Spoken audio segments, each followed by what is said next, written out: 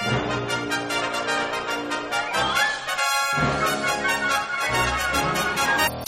warning, warning, warning, warning.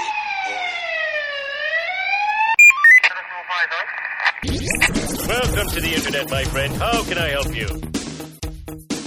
It's the Police Officers Association of Michigan podcast radio show, recorded live from our studios in Redford, Michigan. HOME is a full-service labor organization formed to provide every labor-related service from negotiations, grievance processing, legal and legislative representation to Act 312 arbitrations.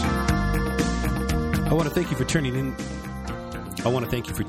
To this special edition of the Police Officers Association of Michigan podcast, the radio show that we have. My name is Dwight Saringer. I am affiliated with the Police Officers Association of Michigan. And in a moment here, we're going to be talking to the president, Jim Tiganelli. And the topic of our podcast today is going to be more about the recent release of 2012 crime homicide statistics here. It appears that we're in a very, very low point and a point of despair that's happening here, not only in the city, but throughout the state of Michigan as a whole. And we want to go a little bit deeper into what's going on, what the problem is, and really in a lot of ways, how consumers can help us out, can help out law enforcement and the protectors of the community to receive the funds, receive the training, and to get more police back on the street. You know, we're at a larger rate than we were in previous years. An increase of more than 9% over 2011. And it's been on a very steady incline from 237 in 2010 to 377 in 2011.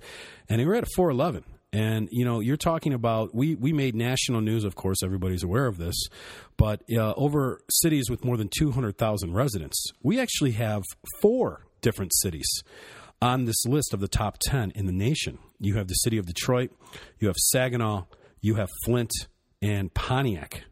And these are all huge, not only murder, but, you know, and that release was for murder. And we're talking about stats and levels that have increased since numbers that haven't been heard of since the early 80s.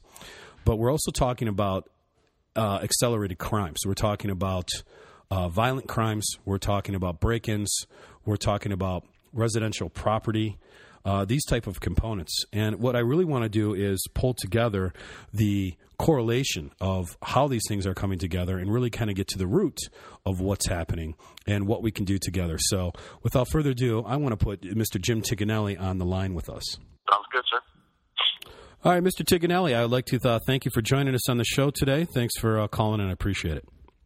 Thanks for having me, sir. Excellent. So, as I've already digressed a little bit about the rise of the crime statistics and what's happening with that, I think we want to pull together exactly the correlation with job cuts, the amount of officers we actually out there on the street. I've already illustrated this fact that, you know, we have 4 cities with a population of more than 200,000 that are in the top 10 list for the entire country for 2012.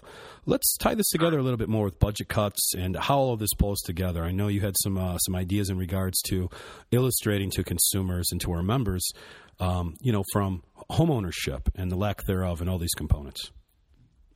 Well, it's a nasty circle that involved in that, you know, if you feel unsafe, you decide you don't want to stay, and if you decide you don't want to stay, you sell your home for probably less than you would think it might be worth under normal circumstances, and all of these things in really pretty rapid action will reduce the amount of property taxes that are coming in.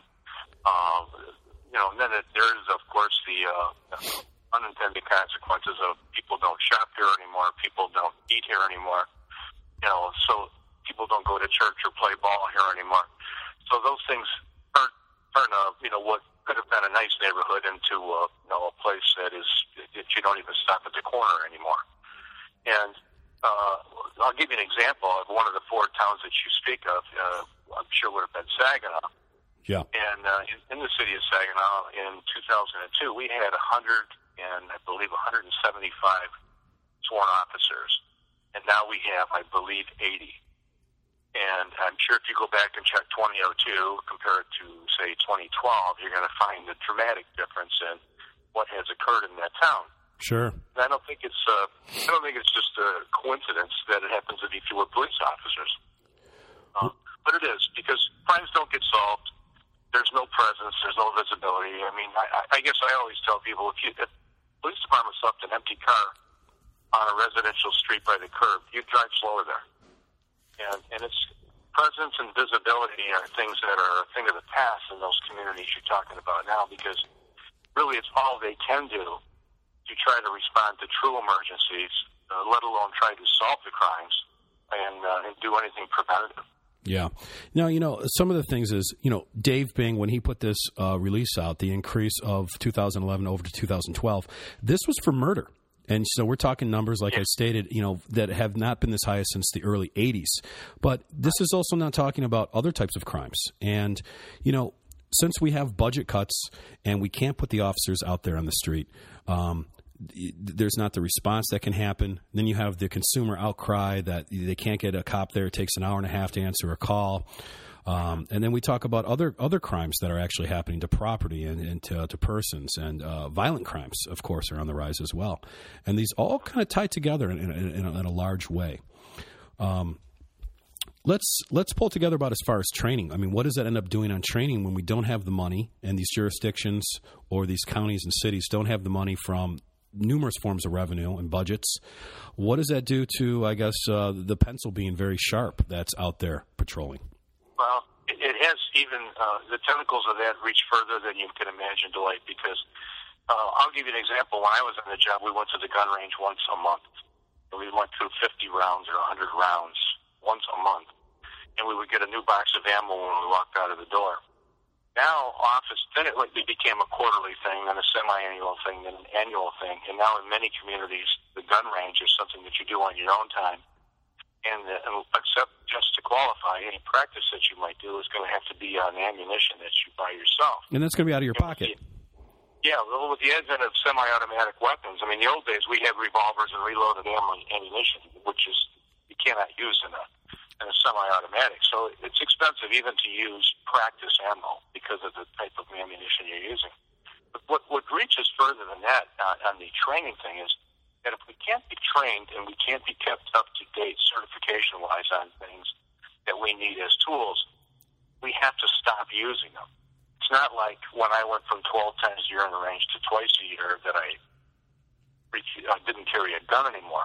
But many of these things that we're asked to carry now, the tools that we're asked to carry now, require some certification or some training that is documented, because we're a libelous society. I mean, so even if a guy, well-intended, does a good job, it's likely that somebody's going to get sued. Yeah, we're so happy. What does the employer do now? As they said, you can't carry it anymore, because what if?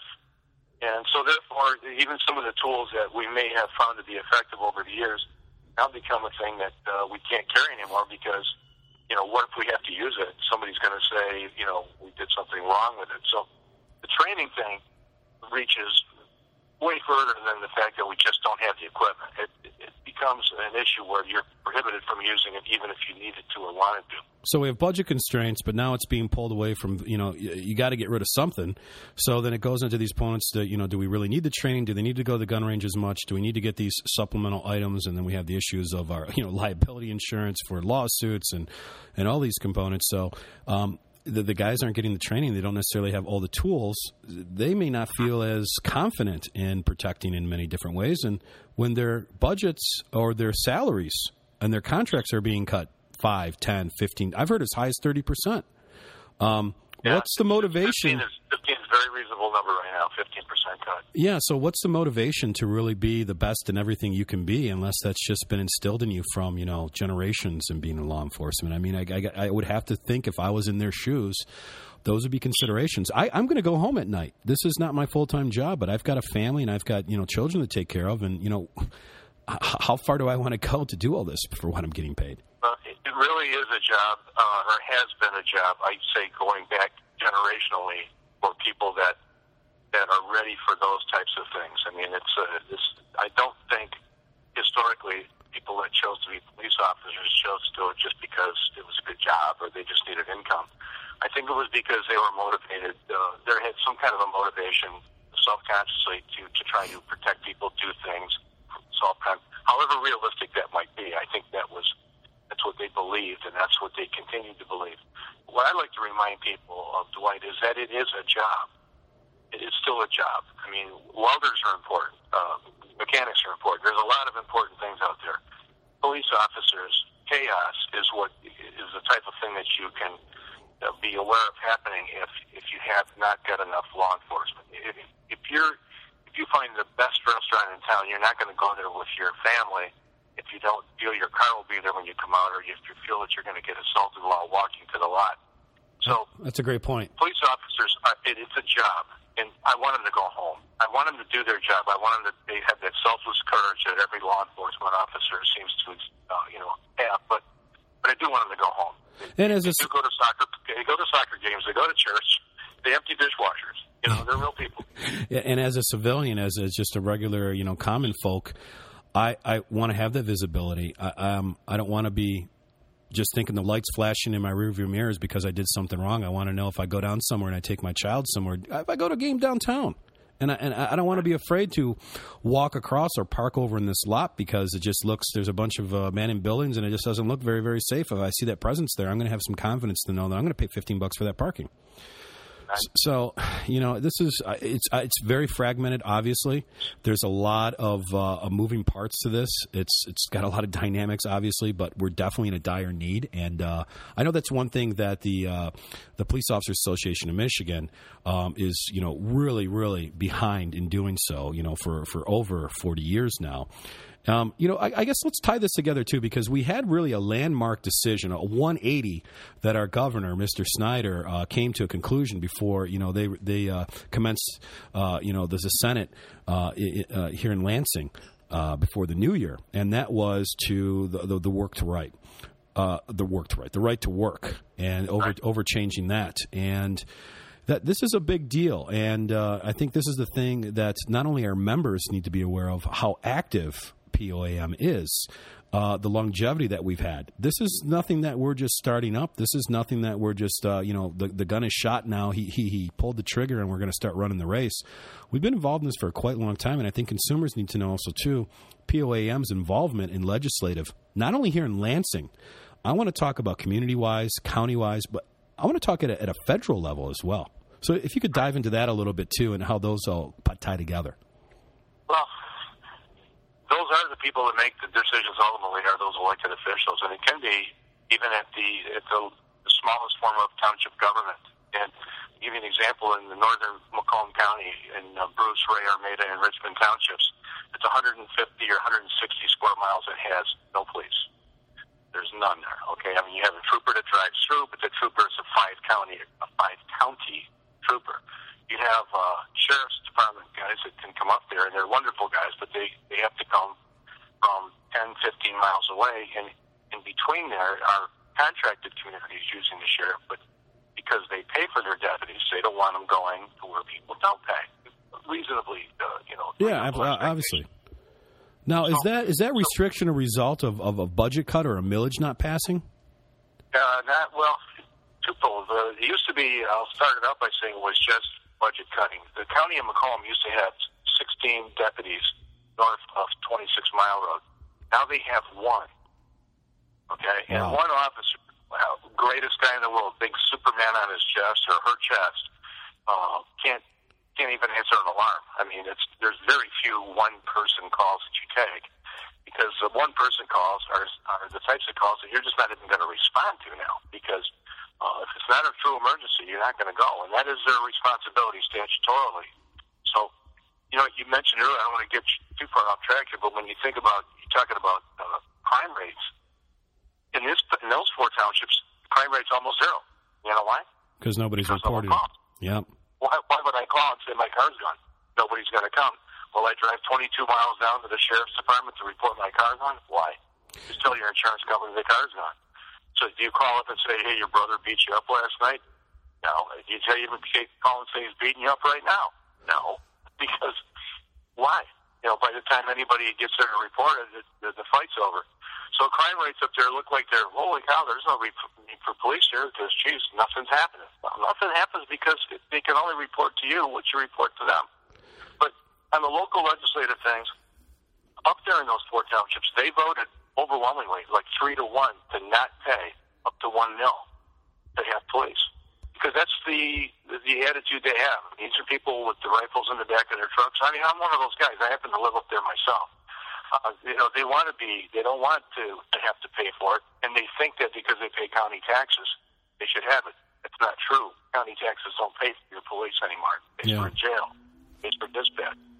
But what we do is we try to elect people to those positions, even on the lowest form of government. That didn't sound right, but on the smallest form of government, a township or a small municipality, we're looking at seeing who actually does support law enforcement, who actually does support, those types of initiatives, because keeping in mind, no candidate says, I prefer no law enforcement.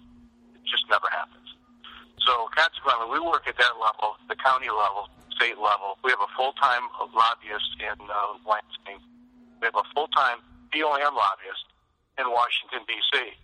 Because years ago, we used to share those types of things, and what we found is you have a lobbyist in Washington, D.C. who's arguing for law enforcement in South Dakota, Missouri, New Mexico. It wasn't helping me. So we ended up in 2001 or 2 hiring our own guy in Washington, and it's been very efficient and very effective for us.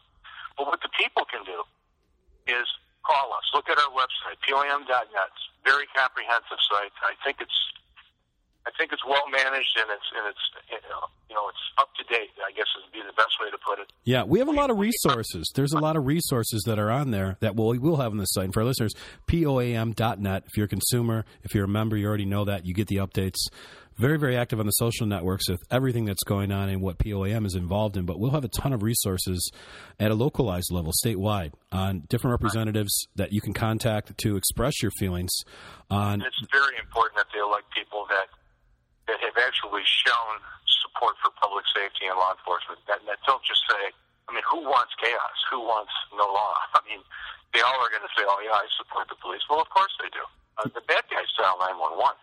Face it, the drug dealers call when they need help. Yeah. So, everybody supports law enforcement as long as it's not interfering with their day-to-day operation, I think the bottom line is that any consumer, any civilian, anybody, because our police officers, when they go home, they're civilians. We want to know, and it's been instilled in us since childhood, that the police are there, the fire is there, the EMS is there. When you have trouble, you pick up the phone, you dial a number, and these are people who are supposed to come with you. And I think it's important to illustrate that the realization now is it's getting bad, and you may not be able to get those answers. You may be in a queue, and based on what you need, you may be a little bit far down, and it may be an hour or a couple hours or a shift before someone can answer to you. And I think that's not what consumers are going to be very, very happy about. I would not be happy about it. Everybody has families. So we're directly connected to whether or not that this can get better and that we can be safer. Well, I don't know where you live.